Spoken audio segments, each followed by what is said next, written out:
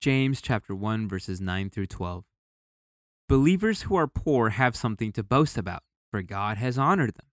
And those who are rich should boast that God has humbled them. They will fade away like a little flower in the field. The hot sun rises and the grass withers. The little flower droops and falls, and its beauty fades away. In the same way, the rich will fade away with all of their achievements. God blesses those who patiently endure testing and temptation.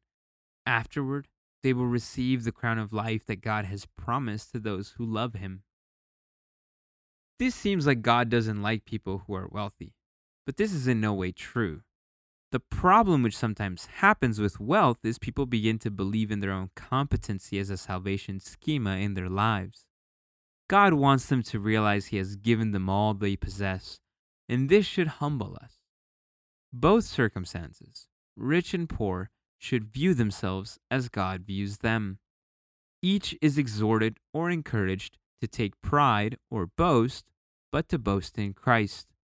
I was listening to a podcast with Malcolm Gladwell as the guest, and he said something that has resonated a great deal with me. He said he used to chase fame, recognition, and money. But after a while, when he realized his work had provided a roof over his head and food on the table, he realized the pursuit of all the rest, fame, recognition, and money, were just vanity and ego. When he was able to let the pursuit of those things go, or at least place them in the correct position in his life, he was finally able to simply focus on the work. Good work, said Gladwell, was reward enough on its own. He also said he was surprised that from the good work, the other things eventually flowed.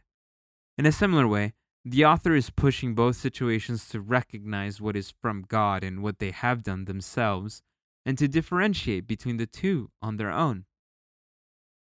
In this way, they can both boast as to their high position, but realizing this position comes from God and not from their own achievements or their own lack, but because of the position they find themselves in because of the grace and protection of God.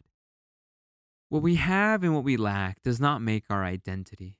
That comes solely from Christ alone.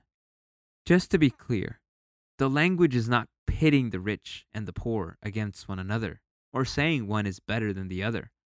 Rather, one who is rich, who is a Christian, should take as much pride in his low position as the poor brother or sister can take pride in their high position in Christ. The author is pointing both of these people to their identity in Christ to be the things giving them significance and giving them hope. Maintaining such a perspective can be hard both for those with little and for those with a lot. Interestingly, James may see wealth as a bigger trial and trouble than poverty poses to the believer. Again, the myth of competency can be an alluring identity. Pride in achievement must always be tempered by the understanding that nothing we do, nothing we accomplish, and nothing we gain is close to what Christ has done for us.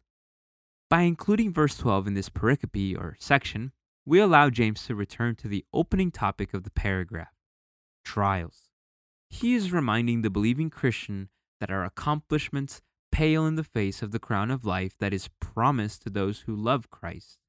This, not so much a reward as a gift from God for leaning into faith in Jesus, is a much greater accomplishment than what we have worked so hard to gain through our efforts or our trials.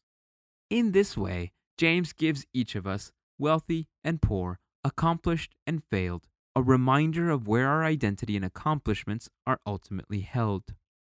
When people ask you what you do, how do you answer them? In some ways, this is where you have placed your identity and sometimes your value. What can you do to readjust what you are proud of in your life? Of what do you boast? How can you remind all of those around you of your identity in Christ?